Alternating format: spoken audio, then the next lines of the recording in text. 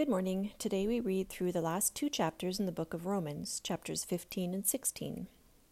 The devotional today is about supporting each other.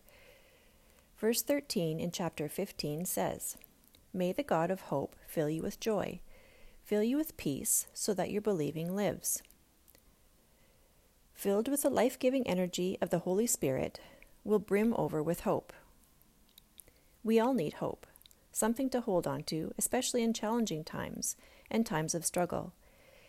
It says that's why in the Bible, hope is so often paired with faith and love. These three are foundational to Christianity and to life, really. So how can we have hope in a time where it sometimes feels hopeless? This is the exact time when hope should flourish and be strong. In good times, hope really isn't needed, right? But when times are tough, we all need hope. We need to plant, water, and nourish hope, especially when we're feeling defeated or hopeless. Difficulties tend to find a way to force us into finding a solution, which can go one of two ways. We always have a choice, and choosing can be hard.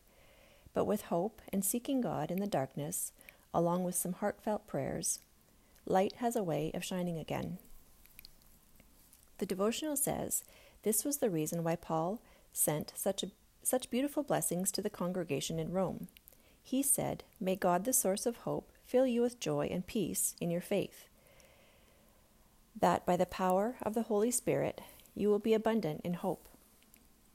Paul wanted each church to strengthen one another's faith so that they might gain comfort and strength from each other through prayer and relationship with God. What a beautiful and peaceful life we get to experience. What great hope to look to when we sustain each other in the love of God. Amen.